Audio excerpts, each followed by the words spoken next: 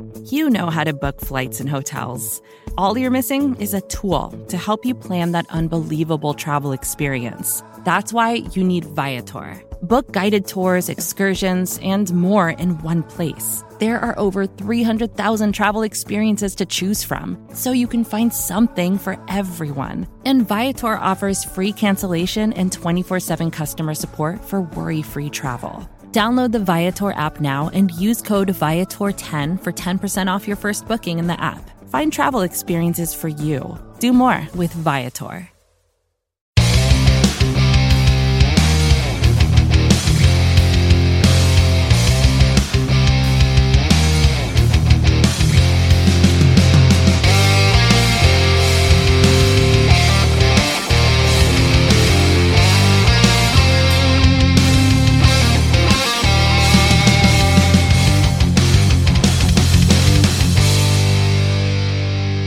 Hey everyone, welcome to another episode of the Orange and Black Insider Bengals podcast. I'm Anthony Cosenza, and I'm joined, as usual, by John Sheeran over in the Queen City area. John, how are you, sir?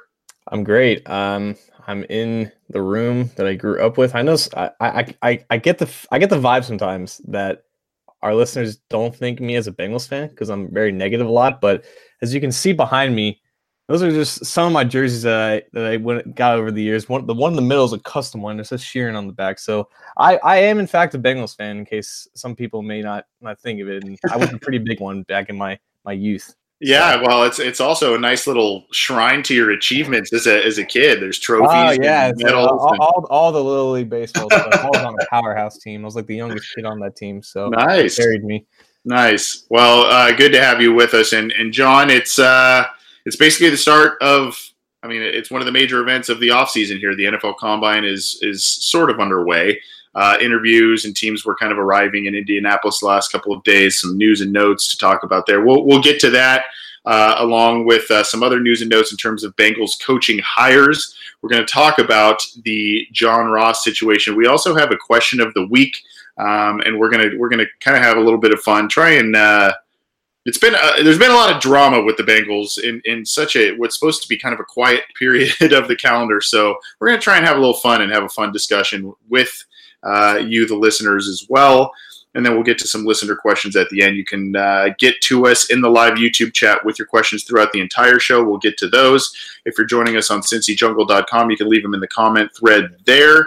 You can get to them, get them to us on Twitter at BengalsOBI, or you can give us a call or shoot us a text. We'll be taking texts throughout the show. Calls later in the show. 949-542-6241 is the number. We're happy to have you with us. And but kind of before we get to the segment later in the show about the question of the week, just in case you don't follow us on Twitter or you didn't see it, we asked a question about which Bengals figurehead you would like to see a documentary on. So whether that is one that's, there's been a couple of documentaries recently that have been made, whether that's a 30 for 30 or a Football Life or what have you. There are some interesting people that I think we could choose from. We've already got a lot of responses. So vote if you haven't yet. Vote on Twitter at BengalsOBI. That post is there. Get us your information, and we'll talk about that in a little bit. John, let's kick off the show though with I guess let's talk about the coaching hires. Last week at this time, we were talking about how Lou Anarumo was basically the favorite, the favorite of who was left. Who had not said no, and then lo and behold, a day or two later, it was officially announced that he is now the defensive coordinator for the Cincinnati Bengals. He's been on the job for less than a week, and now he's at the scouting combine. I don't want to rehash a bunch because we talked about him for a little while there, but I guess it's expected that he was the guy, given some of what we had heard leading up to last week's show.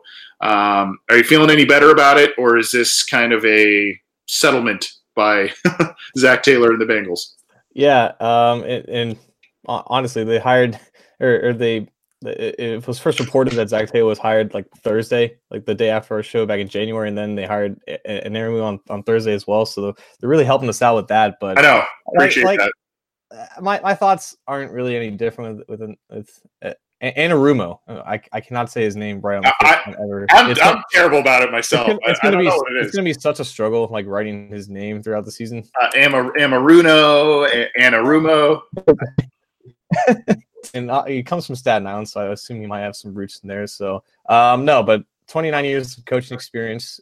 Last time as defensive coordinator was with Miami for, I think, 12 weeks. But before then was in the early 90s with, I believe, Marine Merchant Academy. So it's been a while since he kind of built his own defense. And that was always going to be a risk. And when you hire the very last defensive coordinator in the NFL, it's never going to be a slam dunk hire from the beginning. But as we've talked about, it's really hard to judge coaching hires initially, especially when you have guys that without an experienced track record to the name like a Wade Phillips or someone like that. So at the very least, the positives are he's worked with Taylor before. They have a good relationship that they had in Miami. So I think there's going to be that camaraderie and that cohesion by association with them, so they can establish some type of culture early on both sides of the ball, because he is by default the second most important coach on the staff, because Taylor's going to handle the offense and then Anarumo's going to have full control over his defense. And what that defense looks like and who's on it, it's far too early to know. And it kind of stinks for him that he had to really accelerate his evaluation of the full roster right before draft season really begins for a lot of these coaches. And now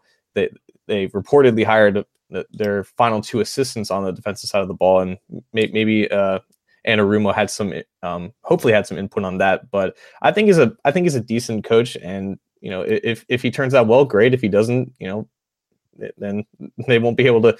Then at the very least, they'll be able to start looking a lot earlier in the calendar year for his replacement. Yeah, and we mentioned this last week. There are a lot of inexperienced coaches and or first-time guys getting kind of promotions on this staff. Anarumo is one of them. You mentioned he was a defensive coordinator, but it was at a small school at the college level. So obviously that's, there's some worries there.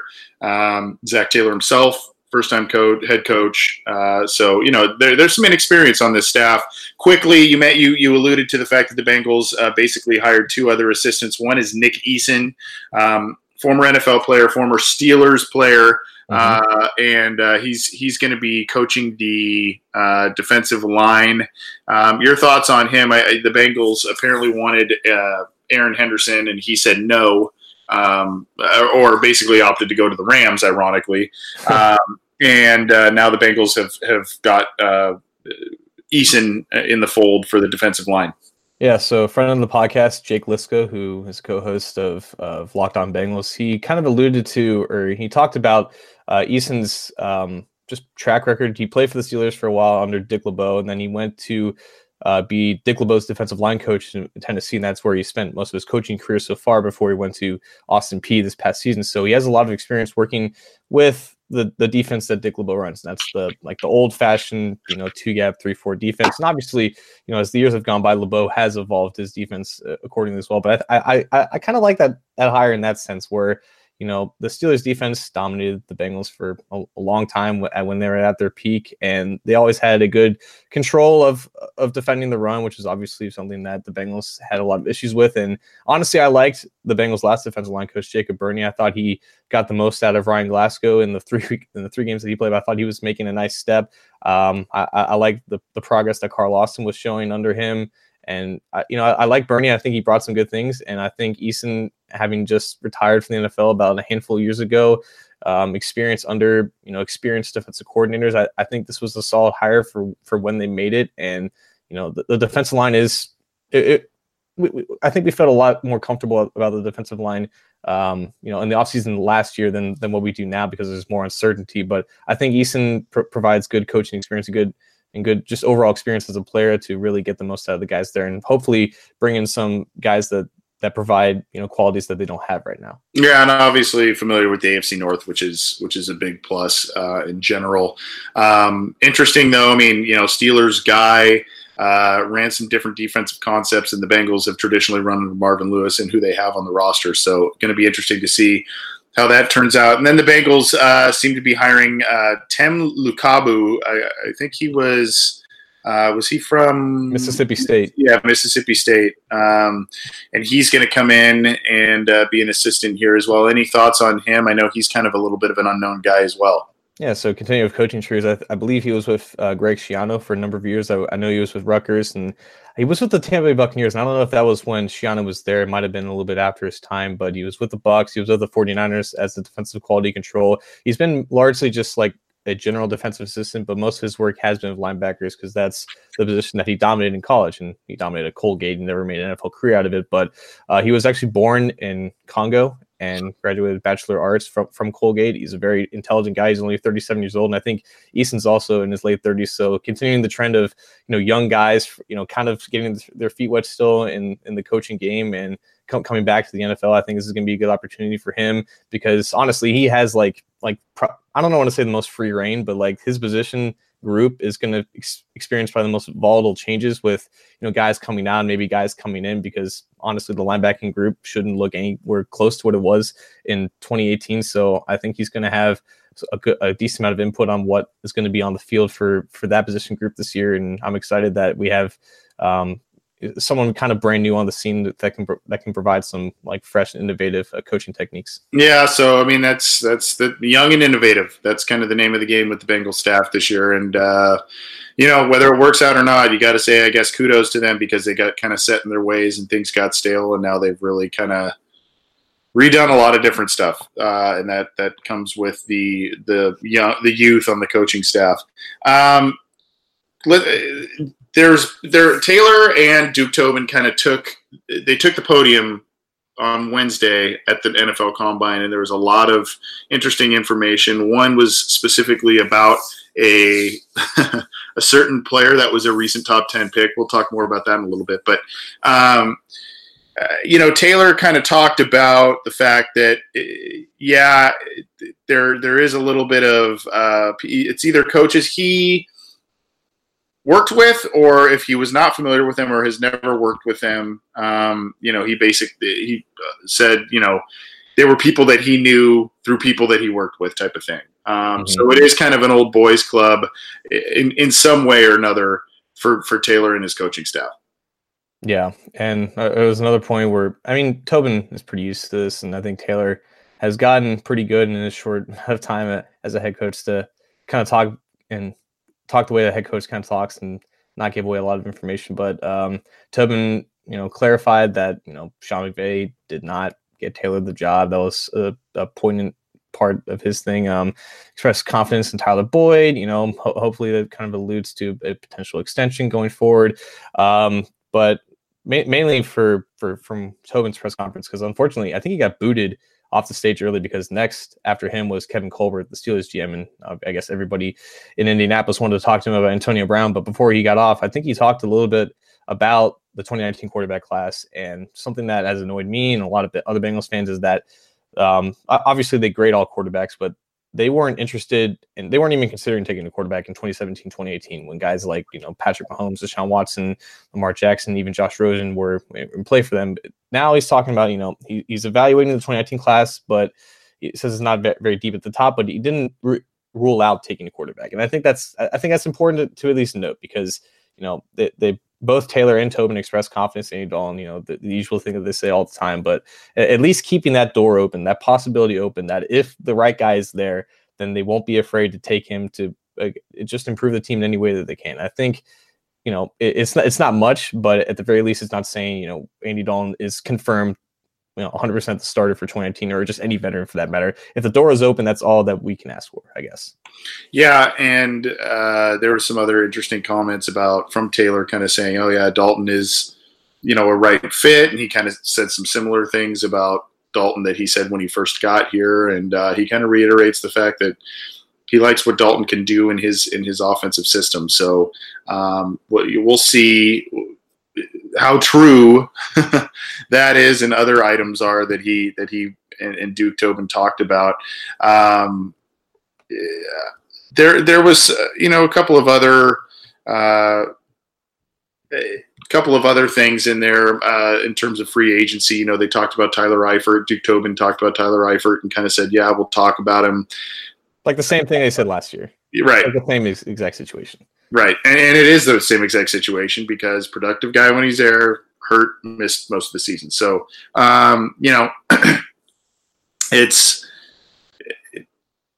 there's that, and then I don't know. He was a little lukewarm, at least from the words and what I heard from him. It was a little lukewarm on Darqueze Dennard coming back. I don't know if I read that differently than you did, but he kind of was like, "Well, we'll see." Yeah, and it was almost like the same thing with Burke. It's like they didn't really give it like a game. I guess he said what he wanted to say about the situation without confirming anything, but it wasn't like any resounding vote of confidence that like he's just like a centerpiece of anything. But it's lion season. People call it smoke season, but it's really lion season, and they're all incredible liars, and we do our very best to overanalyze everything that they say. Right. And some of it's coach speak, some of it's just it is what it is. So, but interesting comments nonetheless from both Duke Tobin and Zach Taylor. Obviously, they're there scouting the players at the NFL Combine, as are the coaches, and this new staff that is getting pieced together is down in Indianapolis, looking at the prospects this year, and we'll start hearing things as April comes around. We'll start hearing things about how and who the Bengals are connected to in terms of rookie players and guys that they're kind of gravitating to. One other thing I thought was interesting was, it sounds like they're going to – we'll see. I mean, do you think that they're going to put more emphasis on, tape or the interview, or do you think they've seen enough on tape from some of these guys that it's now more about meeting them and talking to them?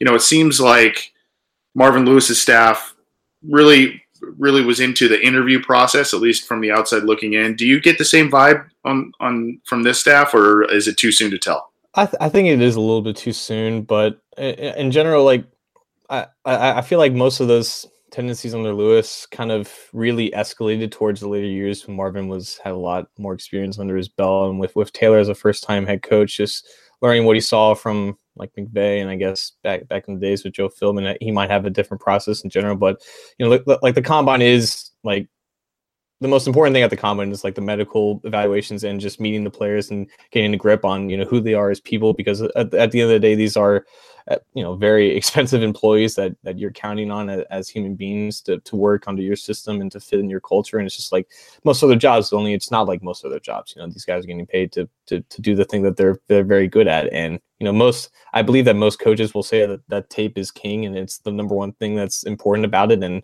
I don't expect Taylor to say anything else. But as far as like ketchup bottle shaking analytics and like handshake analytics that our old offensive line coach Paul Alexander had, and I'm not sure that that's exactly going to be rehashed. But I mean, we'll start after if Taylor ends up here for more than a couple of years, we'll start to get a notice on his tendencies, and this draft class will be a very interesting one to see from the start, because they're in a good position. They have the second most picks in the draft, and we'll start establishing what type of trend of what type of players he gravitates towards.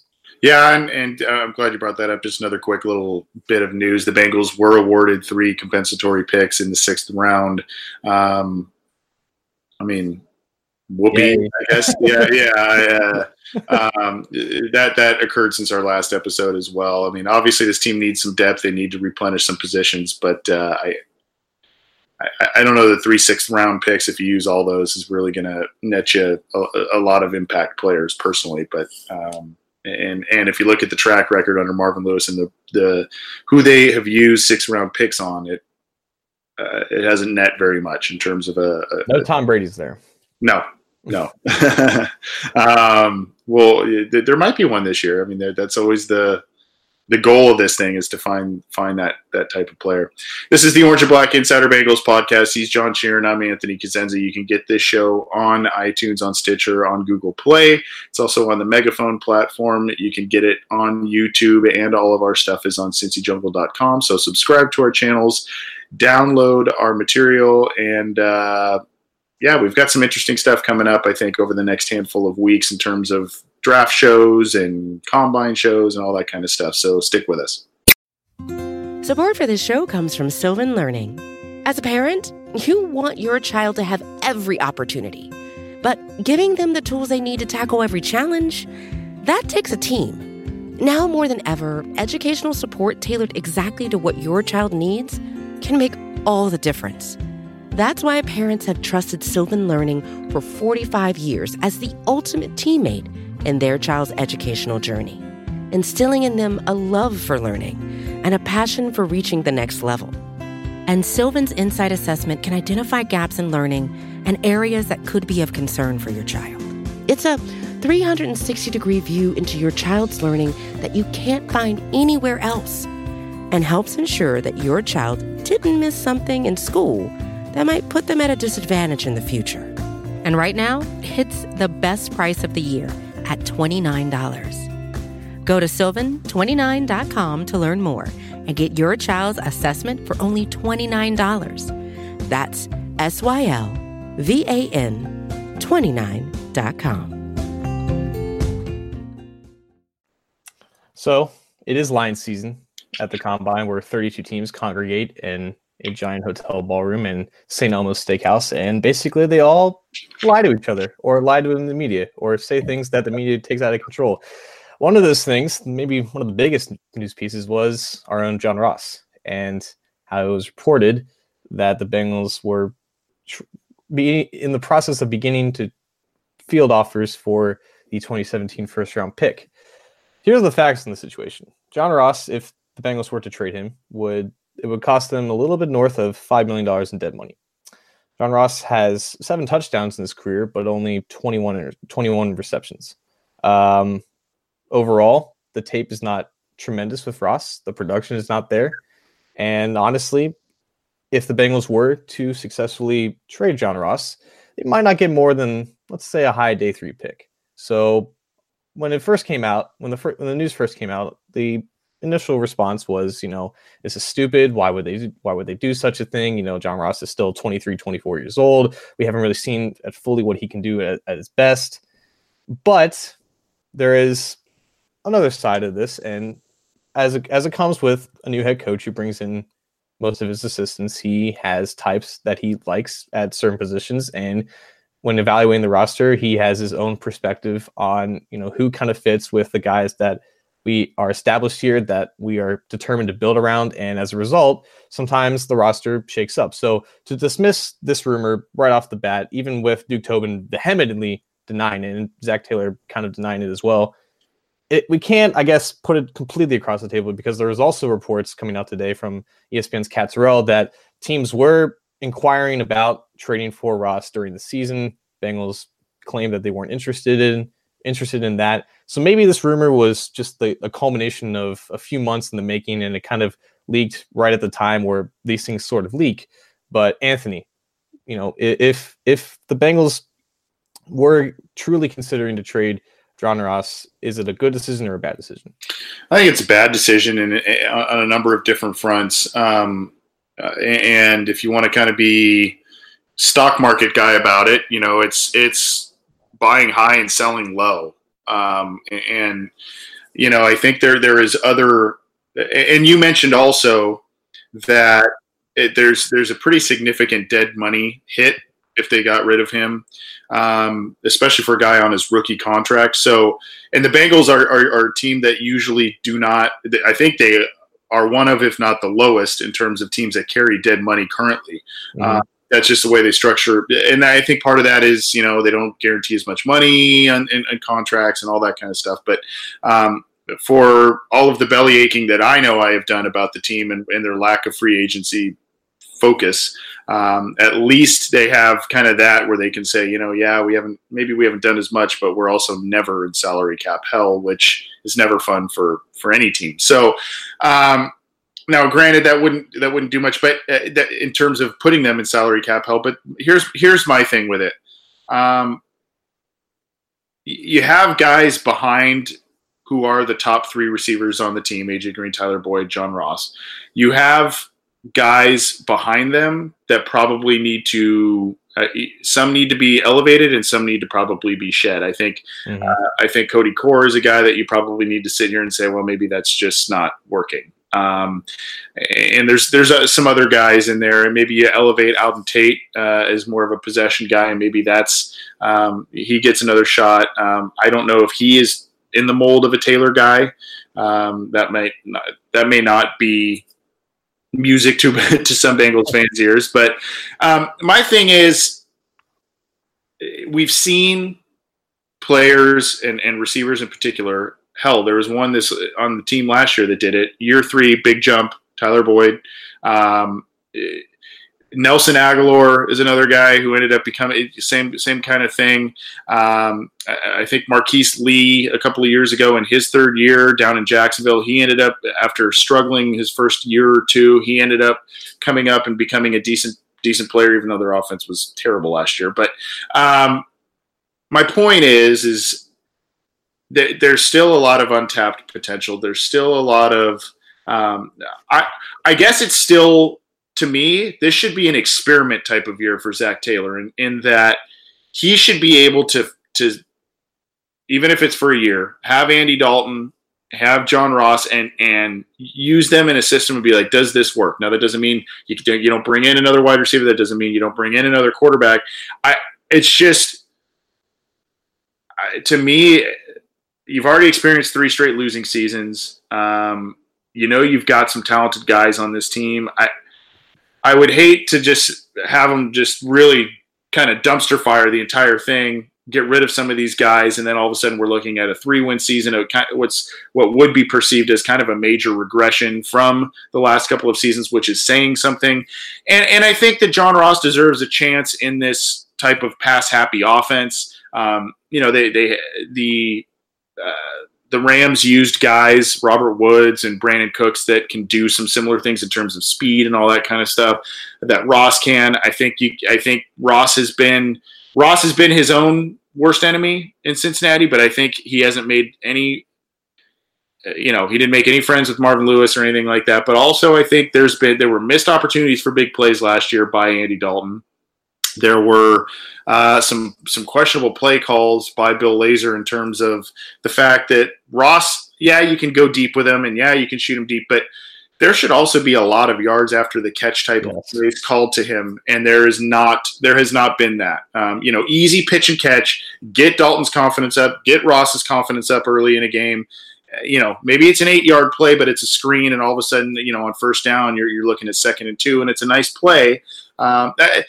It's those kind of things where you go, well, I just would like to see him get one shot in this new offense. And I think that next year, if you try and trade him, even if it doesn't really work out as well, if you try and trade him next year, you probably won't get that much lower of a pick than you would this year. I don't know. To me, I just think that he needs another year here in Cincinnati. To play devil's advocate, because I know a lot of people like John Ross, but a lot of people from the start did not like the fit, not only with Cincinnati, but in like Biller's offense, but also with Andy Dalton. I was one of the people that assumed that because Ross played with Jake Browning at Washington, Browning by and large is like a college version of Andy Dalton, not the greatest arm, not the greatest velocity, kind of on the shorter side or whatever. But Ross produced fine in Washington with a limited quarterback in Browning, and just off face value, I would think that the transition from Browning to Dalton wouldn't be as bad as it is, but clearly Ross has not succeeded at all. It is just with one season with Dalton at the helm. I think he had the 2nd highest uncatchable target rate out of all guys of targets over 20 yards, and I don't think that's coincidental considering Andy Dalton and Jeff Driscoll are throwing in the ball. So if this is a realization that 2 years in, this guy, we're going to be committed to a quarterback like Andy Dalton, and this guy is not fitted to play with him and to succeed with him, and he's not going to be able to fulfill his potential, it is at the very least beneficial to open the possibility of making him expendable for an asset where you could find similar production, because I think it's production against potential with Ross, because the production is probably replaceable. 7 touchdowns is kind of a lot for only 21 catches, but at the end of the day, 21 receptions off 55 targets, you can probably replace that in some way, shape, or form. But it's like, if you get a 4th or 5th round pick, are you going to get someone who has the potential to become what Ross can be? And then you go back to, is Ross going to fulfill his potential with Andy Dalton, or a quarterback like Andy Dalton throwing him the ball? And that's like the push and pull that they're going with. So I from that sense, I can understand why this trade would make sense, because if the Bengals do want to win now, and if fans do want to win now under Zach Taylor, then getting a guy who fits better with Andy Dalton to be that third receiver in an offense that's probably going to be 90% 11 personnel with 3 receivers on the field, it's not the worst thing in the world. Obviously, and again, like going back to your stock example, this is like them buying on a startup that just started at the IPO, seeing a tank for unfortunately reasons out of his control, because I think we can agree that Ross does have his own issues, but most of the issues plaguing him weren't exactly his fault. So now you're selling him at a very low price, and teams are going to pounce on that with a 5th or 6th or maybe even a 4th round pick, and then potentially see that value rise up when he's still in his early 20s. So it's not a good deal on the surface of the Bengals, but I understand some of the logic behind if they want to get this run going fat game for an AFC North title that's still pretty much in the makings of being possible. I can understand it from that sense, but at the end of the day, like, they're not going to get back nearly what they put in for Ross. But it's also, if they do end up making this deal, which it's still completely up in the air, I can understand them just cutting their losses on a player that unfortunately they just kind of missed the eval, because even beyond the fit with the offense that's in place, he is probably going to be injury prone for most of his career. Like, he hurt himself running the 40-yard dash, and if he can't maintain that elite athleticism without getting dinged up more times than not and becoming, I guess, the wide receiver version of Tyler Eifert, then that's an unfortunate loss you're going to have to take on his evaluation. And if they feel like this time is right to unload on him, then there's at least that perspective where you can understand it. Yeah, there's other, to play devil's advocate on my own argument here. Who knows what he's like in the locker room, really? There could be some issues there. This could be his own, right. Yeah. There could have been some sort of issues there. I had heard some rumors that towards the end of last year that, he was kind of at odds with the team. And I thought basically that was a Marvin Lewis type of situation, he and Marvin Lewis. And so I kind of see some other factors. If a high pick is offered, like a 2nd round pick or something, then you go, okay, well, maybe we listen a little more intently. I don't see that being the case, but right. I think it's worth giving him another shot in this new system. And look, if you were, and this isn't really a great reason to say don't unload him, but if you were to trade him, look at the draft, the 1st round picks from 2013 through, basically last year, right? Yeah. You had Tyler Eifert, won Pro Bowl, but hurt all the time. You had Darqueze Dennard, decent slot guy. He's had some injuries here and there. That's a 1st round pick. Cedric Ogbuehi, I think we know the deal there. William Jackson missed his entire first rookie season. He's been a pretty good player when he's been out there. Didn't have an interception last year, though. And then, you've got Ross, and then you've got Billy Price last year who missed a good chunk of the season. So, when you say kind of laissez-faire, you missed the eval, normally I'd say, totally, John, I get it. But when there's kind of a track record of a lot of high picks with some issues, you can't keep whiffing on these types of things. And not saying that all of those guys were whiffs, because they weren't, but I think they are more disappointing than I think we thought they would be. Yeah. I think that's a pretty fair statement. But successful teams don't have 3 consecutive 1st round picks, all free agents in one offseason, and the likelihood of all 3 of those guys coming back is 0. And that's exactly what it's with Eifert and Dennard and Ogbuehi. And that was the start of their downfall, because if you're not active in free agency and you rely completely on the draft, and then you have unfortunate misses in the top of the draft, it's inevitable that you're going to be unsuccessful. Yeah. Yeah, and unfortunately, these kinds of picks have kind of put the Bengals behind the 8 ball. But as you mentioned, though, John, I think, and I kind of want to ask this portion of it to you. Tobin and Taylor kind of just said, no, we haven't even had. And Tobin was very emphatic that they have not had discussions about John Ross. You also said this is a time for great lying. Do you believe that they have?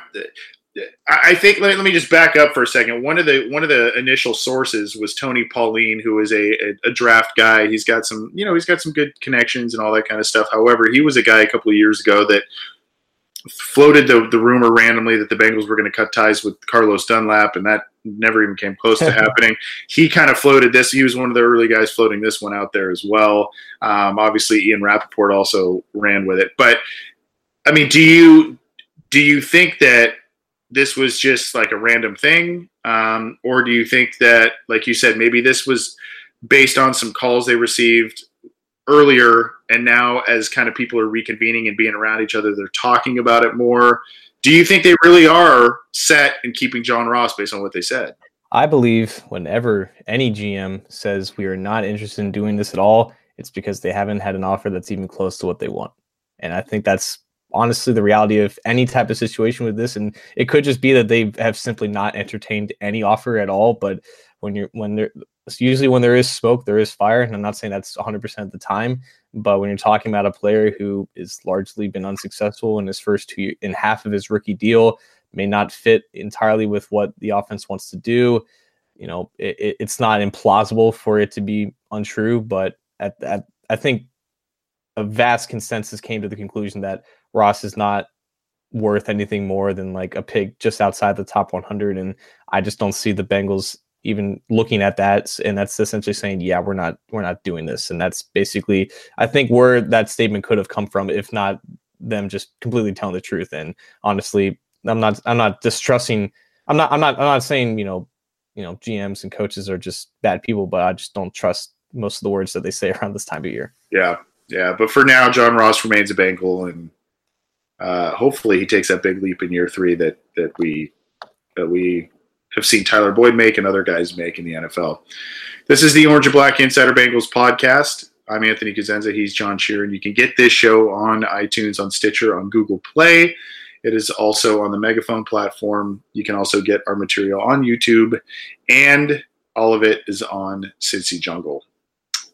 John, before we kicked off the kind of everything we've been talking about, we put out a tweet on our Twitter account here about it was a poll. Which team figure or which figurehead would you want to most watch a documentary on? So, I mean, there's 30 for 30s. There's a Football Life. There's all kinds of stuff. Unfortunately, because Twitter being what it is, it only allows 4 answers. So we kind of just went with like 3 major ones and then other. Chad Johnson leads the way by a landslide in 50%. Boomer Esiason was 16%. 25% was for Anthony Munoz, and 9% was from other. We also got a couple of interesting answers. I'll talk about those in a second. But if you were to say, I want to watch a documentary on this person, their life, their time with the Bengals, what they're about, and you can give me more than one if you want. But who are some of the more intriguing names to you that you'd want to watch a documentary about?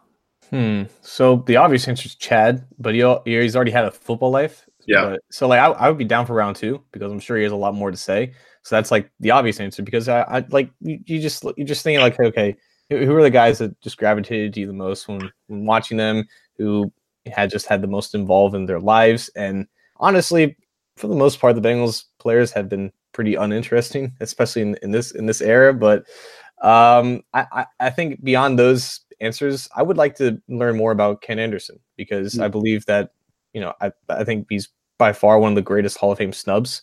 And I think that's a story worth telling. And just to get more context about how good he was in that era. And you can see on some era adjusted statistics that he was clearly the best when he was playing. And maybe tell us about that first Super Bowl loss, and just kind of how he was a part of those early or late 70s teams that kind of established the Bengals as the beginning of a legitimate franchise. But just to get to know a little bit more about him, because I think there was a feature on him in the Inquirer, Cincinnati Inquirer last year, about what he's doing now and how he doesn't really care about the whole Hall of Fame thing. But he's one of the greatest players in this franchise's history that's unfortunately been snubbed by the greatest honor in pro football. And I think Bengals fans would be really interested in learning more about the person that he was, because they already know, because they're the few people that know that how great he was at at playing football. Yeah, really good one. That was one that I wavered back and forth in terms of putting Boomer or Ken Anderson on the poll. I put Boomer just because he's just far more outgoing. Right. I think a lot more fans are just more familiar with him just because he's a more recent quarterback and he's on CBS and he's on, all kinds of platforms and really intriguing guy. So that's why I put him there. Just a couple of other interesting answers here, John, that I thought were worth talking about. Mike Donahue on Twitter and Chris Francis in the YouTube chat said Chris Henry. I thought that would be a very interesting one. Real that'd be real sad as well. Interesting one from Evan Hill says David Pollock.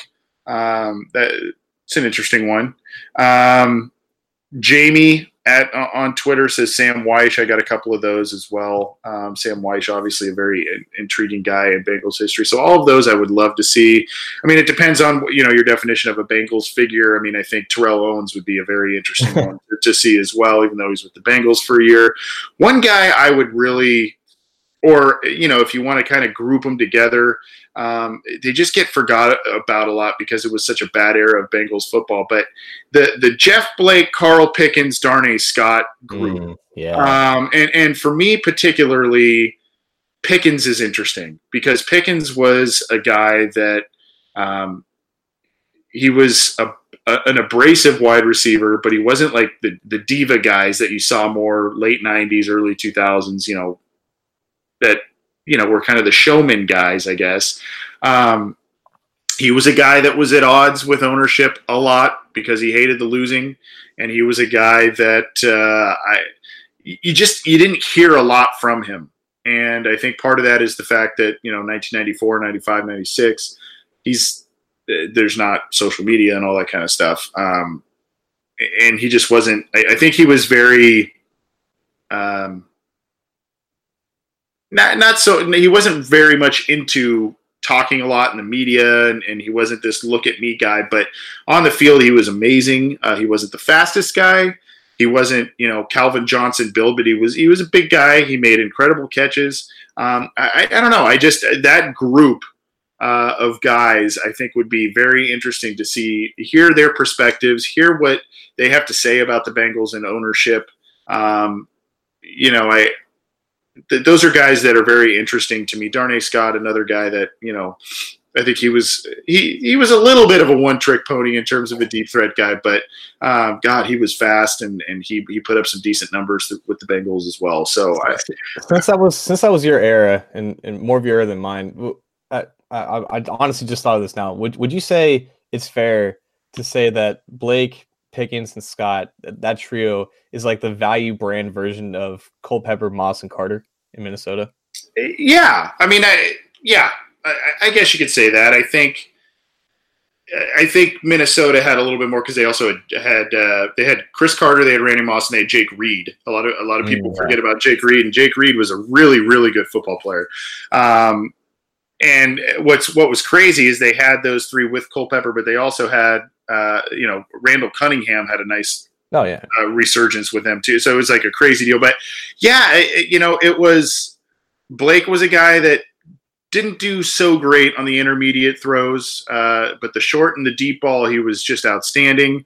He and Pickens had, a couple of Pro Bowl seasons between both of them, and they just go overlooked so often because they were in an era that the team was just so bad. And I mean, you could go back and talk about what could have been. I mean, you look at the fact that the Bengals basically they moved on to Jeff Blake, they had Carl Pickens, they had Darnay Scott, and then they invested in Kajana Carter. And you're sitting here and you go, well, that should have just been that offense should have been able to take them places. Well, obviously we know what happened with Kajana Carter, who, by the way, would also be a very interesting documentary to watch.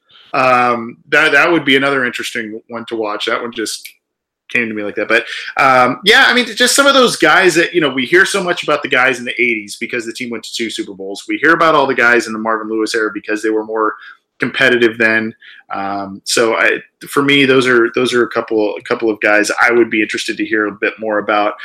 We had a comment on the thread in Cincy Jungle by Darkest Deity. Mike Brown, ha ha ha, talking about used jockstrap. That was. I think the less I hear from his mouth, the better. Yeah, I would. I'd be fine about that. One other one I thought, and I guess this has to do a good one from Sean Blankenship here, Corey Dillon, Will Smith. Oh, yes. Yeah, Will Smith, Odell Thurman. That would be a really interesting one. Andrew Seiler, documentary on Obuehi. I don't know if you're serious or not, Andrew, but I'd probably pass on that one. Like a tragedy. Yeah. The one I would be interested in, and even though he played for a number of different teams, but he spent, I think, the most of his career, and unfortunately he made the news again this week, is Adam Jones. That might be just chronicling his life, maybe his upbringing, and all of his troubles. That might be an interesting one for me. I don't know about you. Yeah. And with Jones, it's more sad. Like you're disappointed that this stuff keeps happening, but at the same time, like it's just sad that, and not only Adam Jones and the Randy Gregory, the draft pick from a few years ago, he suspended again for substance abuse, and I feel like a lot of people take the Josh Gordon route where they just assume that these guys are just like stupid and they shouldn't have these privileges that they should. But I mean, whether it's addiction of drugs or alcohol, like this is serious stuff, and unfortunately with Jones, it appears to have happened again. And at the same time, you can't count on them to produce for your team, but they're also humans and they undergo a lot of stress. And whether it's Jones or Gregory or even a guy like Gordon, like it's more sad, and I feel like we should probably have a little more empathy for those guys. Yeah, I mean, the shame in and I don't want to get on a big soapbox about it, but I think that he would be an interesting guy for a documentary and Pac-Man. But I think you're right in the fact that the big shame of it for me is he's in his mid-30s. He's got 2 girls at home. He's married, and he's. It's one thing if you kind of keep getting into trouble, but it's the same kind of things. Yeah. It's the same venues. It's the same situations. It's the same. To me, it's like I don't know. He's just not learning, or he's just like you said, maybe he's addicted to certain things and. I don't know, but not my place to judge, but it would be interesting, especially what happened in the Las Vegas situation, that tragic situation a handful of years back. Hearing about that, I think that would make for some compelling stuff. Thanks for everybody, and you can still vote. The poll is open on Twitter. We just wanted to kind of have a little fun and talk about some of the more interesting people. There's some more good ones here, John. Roger Moore says TJ Hushmanzada. That'd be a good one. The One says Takeo Spikes would be good. Rusty Shackelford says Andrew Whitworth. I think that once that's going to be in the making for sure. Once he closes his career, I think they'll do a Football Life on him. I'm sure. So good for him that he's been able to keep his career going. And he recently announced this week that he's going to play again this year. So awesome. Good for him. Yeah, right. And Rusty follows it up. I would like to see a doc on the 2005 Bengals. There's a lot of characters on that, both on the player side and the coach side. A lot of good stuff. But for now, the Bengals, and they were very well done. Carson Palmer they had a Football Life on him. They did one on Paul Brown, which I thought was very entertaining. I don't know if you ever saw that one, John. I did, yeah. Yeah, I thought that was really well done. And they did one on Ocho a while ago. So, there's probably more coming up. Maybe Marvin, maybe somebody else. I don't know. But, hopefully they spread the wealth a little bit in terms of making some of these documentaries. This is the Orange and Black Insider Bengals podcast. He's John Sheeran. I'm Anthony Cosenza. We're going to get to some listener questions here in just a second. You can get those to us via YouTube. We've already got a bunch teed up, so we're going to try and get to as many as possible. You can get those to us in the live YouTube chat, the comment thread on cincyjungle.com. You can also get them to us on Twitter at BengalsOBI or by texting or calling us 949-542-6241. This show is available on iTunes, on Stitcher, on Google Play, on Megaphone, on YouTube, and on cincyjungle.com. John, there's a bunch of different ones I could go with. I guess we can start with quickly on this one. Frank from Virginia. What's the opinion of how the defense is going to be set up? 3-4, 4-3 hybrid, personnel changes, that sort of thing.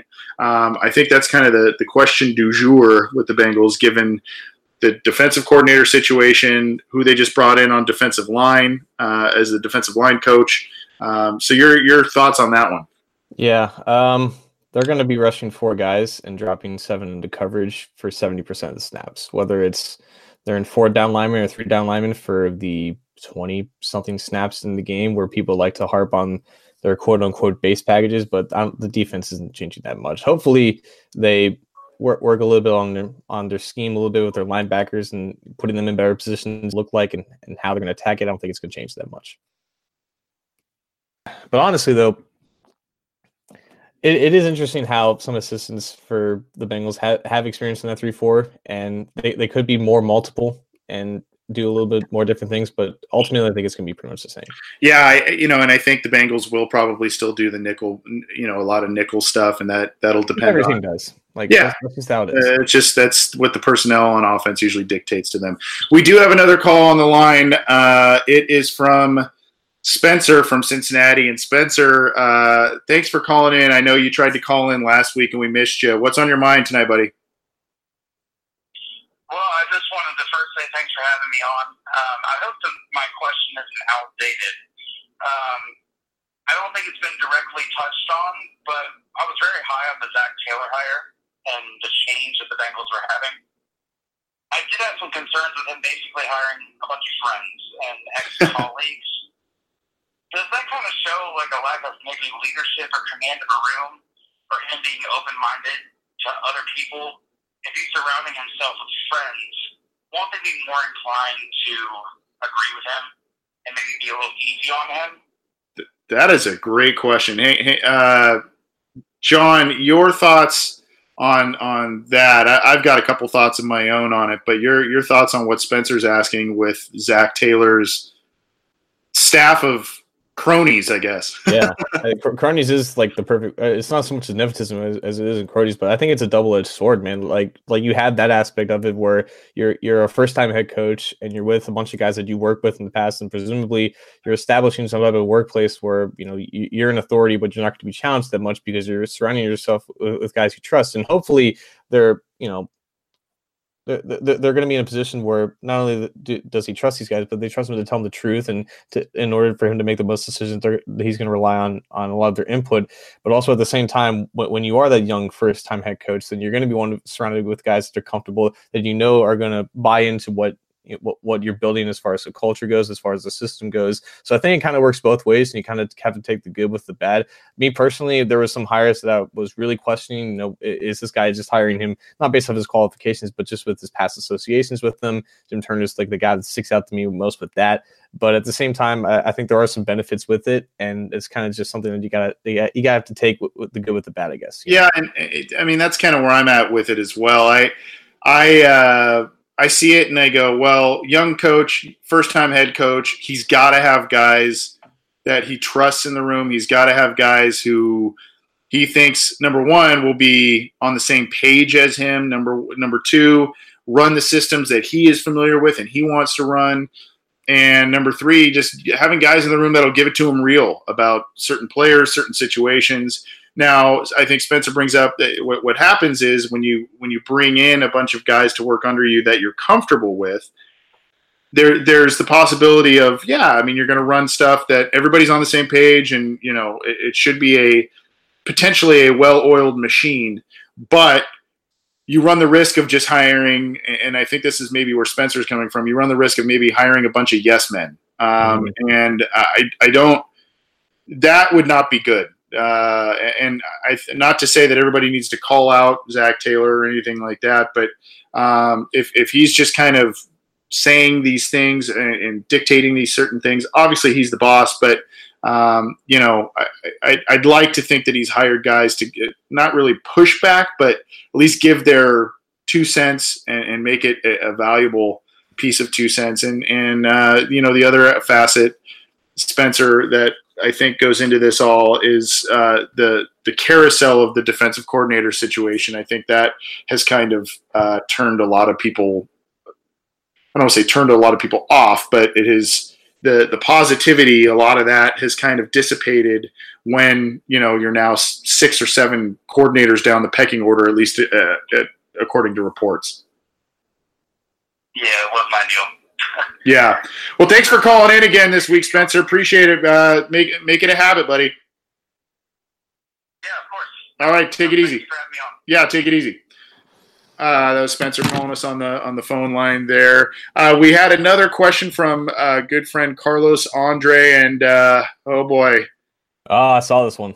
Hey, it's a good one, but it's trading for Josh Rosen. I mean, there's talk that the Cardinals are going to be enamored with Kyler Murray because of Cliff Kingsbury and Steve Keim, their GM. They really like Kyler Murray, and even though this is a new coach, and even though last year's regime brought in Rosen, they may move on and try and dangle Rosen out there for a trade. Rosen did not have a good rookie season, but that team was awful, hot garbage. Yeah. So I guess your thoughts. Let's start with this. Your thoughts last year on Rosen as a pro, because you weren't with us last year when we were kind of talking about some of these guys. So I'd like to get your thoughts on Rosen's professional outlook based on tape you watched of him and things you saw about him. I didn't watch a ton of Arizona, but I do know that offensive line was nothing to write home about. And it's hard to just judge a young quarterback, a first-year starter. I think he started 13 games. I think he came in week 3 when Sam Bradford was playing awful, predictably, and the offensive line had no one besides maybe Mason Cole at center, no one at tackle, no one at guard that was worth starting on the field. It's like starting 4 Alex Redmonds and Bobby Hart. So he was having trouble, not only finding time to find guys open, but all he really had a receiver was Larry Fitzgerald for most of the year, and Christian Kirk kind of stepped up towards the later year, and he just started developing good chemistry with him. But overall, it was just by far the worst offense in the league. They had no idea how to use David Johnson for most of the year, which is basically impossible when you think about it. But rookie years for quarterbacks in large part are just they're just kind of irrelevant in the grand scheme of things. Only very rarely do rookie quarterbacks like Baker Mayfield, Russell Wilson light it up in their first year, and that's usually when they're surrounded by great talent up front on offensive line, have great options on the outside, and have an offensive coordinator in a scheme that kind of works with them. But Rosen, the prospect, and I'm not exactly comfortable with doing this because I don't like when people do this, but when you compare Rosen to the top guys in this draft class, I wouldn't say that he would be anywhere different in terms of rankings. I think he was a top 3 guy last year, clearly, maybe even top 2. And I think that's where he would be if he came out this year competing with Haskins and Murray. So you're thinking you're getting like a top quarterback prospect for the price of not even trading up for one, which is what you usually have to do. So in theory, I think either having Rosen behind a veteran like Dalton or putting him in, immediately to still try to get his feet wet would be a pretty decent situation because he does have good receivers. He at least has more pieces on the offense line than he had to work with in Arizona. Hopefully, Zach Taylor implements a friendly system to whoever is quarterbacking his football roster in 2019. But in general, I don't think they necessarily do considerably better or considerably worse with Rosen compared to Andy Dalton, even though Dalton's a more established veteran. But there's raw talent to like about Rosen, and I think he's a smart and intelligent kid that's going to be able to command a locker room. But when he kind of hits his stride, and that's not happening yet, but it's a long-term investment for the Bengals or any team to possibly make this happen. And I wouldn't be completely against it. I do see the flaws in it all, but I like Rosen as a quarterback prospect, and the Bengals do need to find someone eventually to take over for Dalton. I think this is not the worst avenue to take. Yeah, I have a follow-up question for you, but just real quick, my take on him. I saw quite a bit of him at UCLA. The kid makes throws that are just wow. They're beautiful. And there's times where you're like, dude, do you even care? Do you even care that you're on the field right now? And I think – I think part of that was UCLA kind of earlier in his career was a decent team. And then towards the end, it really kind of they started to kind of fall apart, and then he kind of, I think, had some injury issues and that sort of thing. But he's got an arm. He can make a lot of throws. It's a consistency issue for me with him, and I think the upside is definitely there, and I think I think you talked about it with John Ross situation. It's the you would then be potentially buying low on a guy if the Cardinals decide to go that route. The follow-up question I want to have for you on this is basically, I mean, obviously the Bengals trading for Rosen is something that would be interesting, but obviously there's a value aspect and it depends. There's a dependent issue on, what would they be giving up? So what's kind of the maximum type of capital you would be willing to give up probably this year for a guy like Rosen right now? I would think Arizona want that 11th overall pick, and I would probably start with like a couple day 2 picks because of what we saw from Rosen, and it's just kind of like playing the whole negotiating thing and hopefully keep it there. But if it ultimately comes to that 11th overall pick, you're thinking, okay, what am I giving up if I keep that pick? I get maybe a top 2 tackle in this draft class, and maybe getting Devin White, the best linebacker in this draft. But honestly, fans have been saying, this team is in a position to win now, and it to me personally, it has to be, if they want to go further than where they have in the past, 7-8 years, they probably need someone a little more talented than Andy Dalton. I think Rosen can become that, and the sooner that you have that quarterback in place in your system, the better. And honestly, like if it costs the 11th overall pick, then I would strongly consider that. It might end up actually pulling the trigger if it's that 11th overall pick and they keep the rest of their picks and they keep their future picks. Maybe if they have to give up like a future third or something like that, maybe like a conditional. Yeah, something like that, depending on how it happens. But like quarterback is the name of the game, and he still has 4 years left on his rookie deal for affordability. That you can do more things with that cap space that you save with Dalton, or you keep Dalton and you have Dalton playing ahead of Rosen, and you just have that kind of bridge transitional thing because Rosen's still 22 years old and he's not completely ready to take over the league by any means. So that 11th overall pick would definitely be on the table for me, and if it ends up coming to it, I would heavily consider it.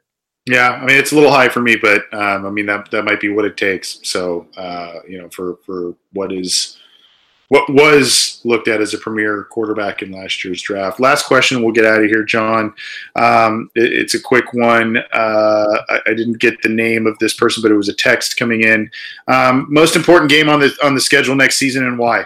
Oh my God, it's like February. Like we don't even know what these teams are going to look like. But let's see. They play the NFC West. They played the Rams in London.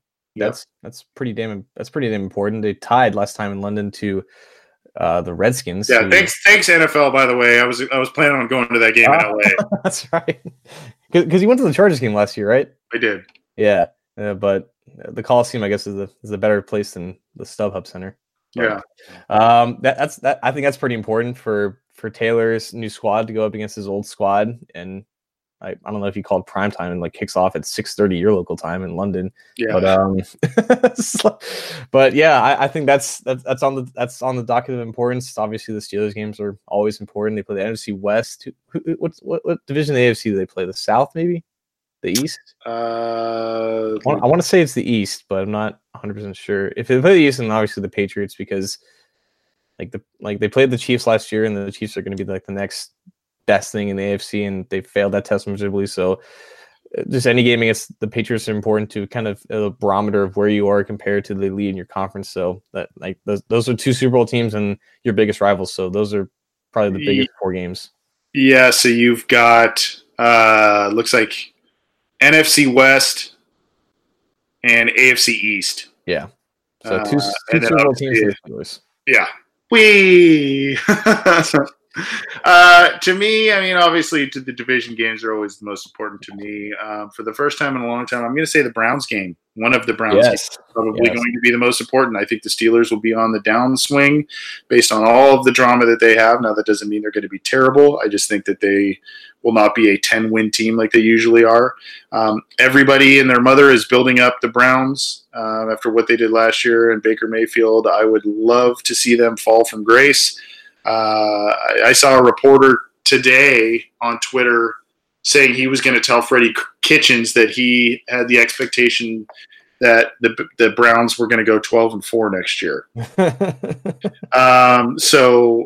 To me, I think a lot of people are going this way. I don't think there's a lot of people who are long-term believers in Lamar Jackson.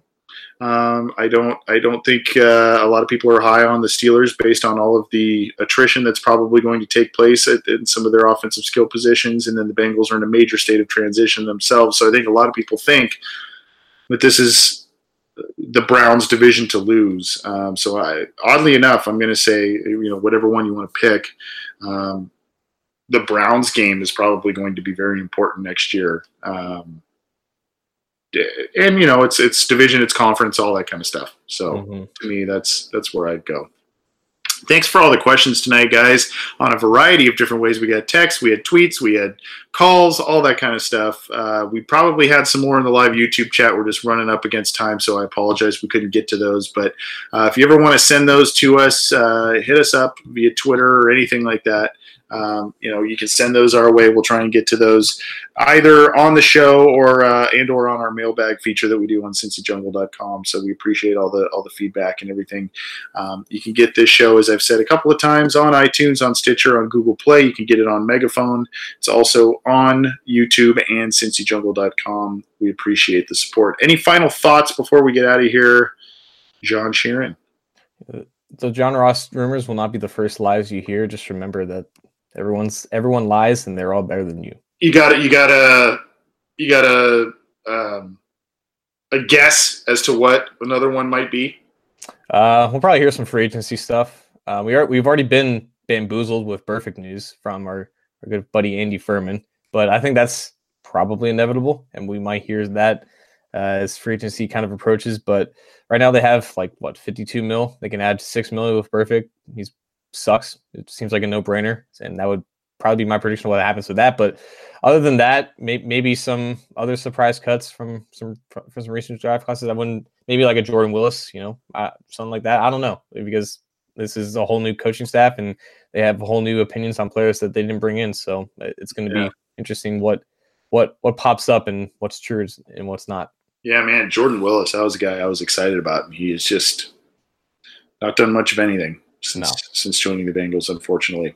I don't really have too much of a final thought, but just letting our folks know, our listeners know, that we'll probably, for the live broadcast, will probably be, and my thanks to John Sheeran about this for his flexibility over the past couple of weeks, we probably will be recording Tuesday night next week, which actually timing wise is pretty well, because that's closer to the conclusion of the combine. So we're going to try and get maybe a guest or something like that on that was either there or is connected to the Bengals in some respect, and talk to them about that. So the show probably will be recorded Tuesday. I think that's what we agreed upon. Yeah. So we're just heads up on that. The stuff will show up on the feed a little bit earlier. But we appreciate all the support, and subscribe to our channels, and keep in touch with us. We want to hear from you guys. It's a listener-driven show, so we want to keep it that way. Thanks for everything. Thanks, John. Appreciate all your input. And hey, the Combine's right around the corner. We're talking about a new league year here. Free agency will get started here in just a couple of weeks. There's going to be a lot to talk about. Thanks for listening. We'll see you next time.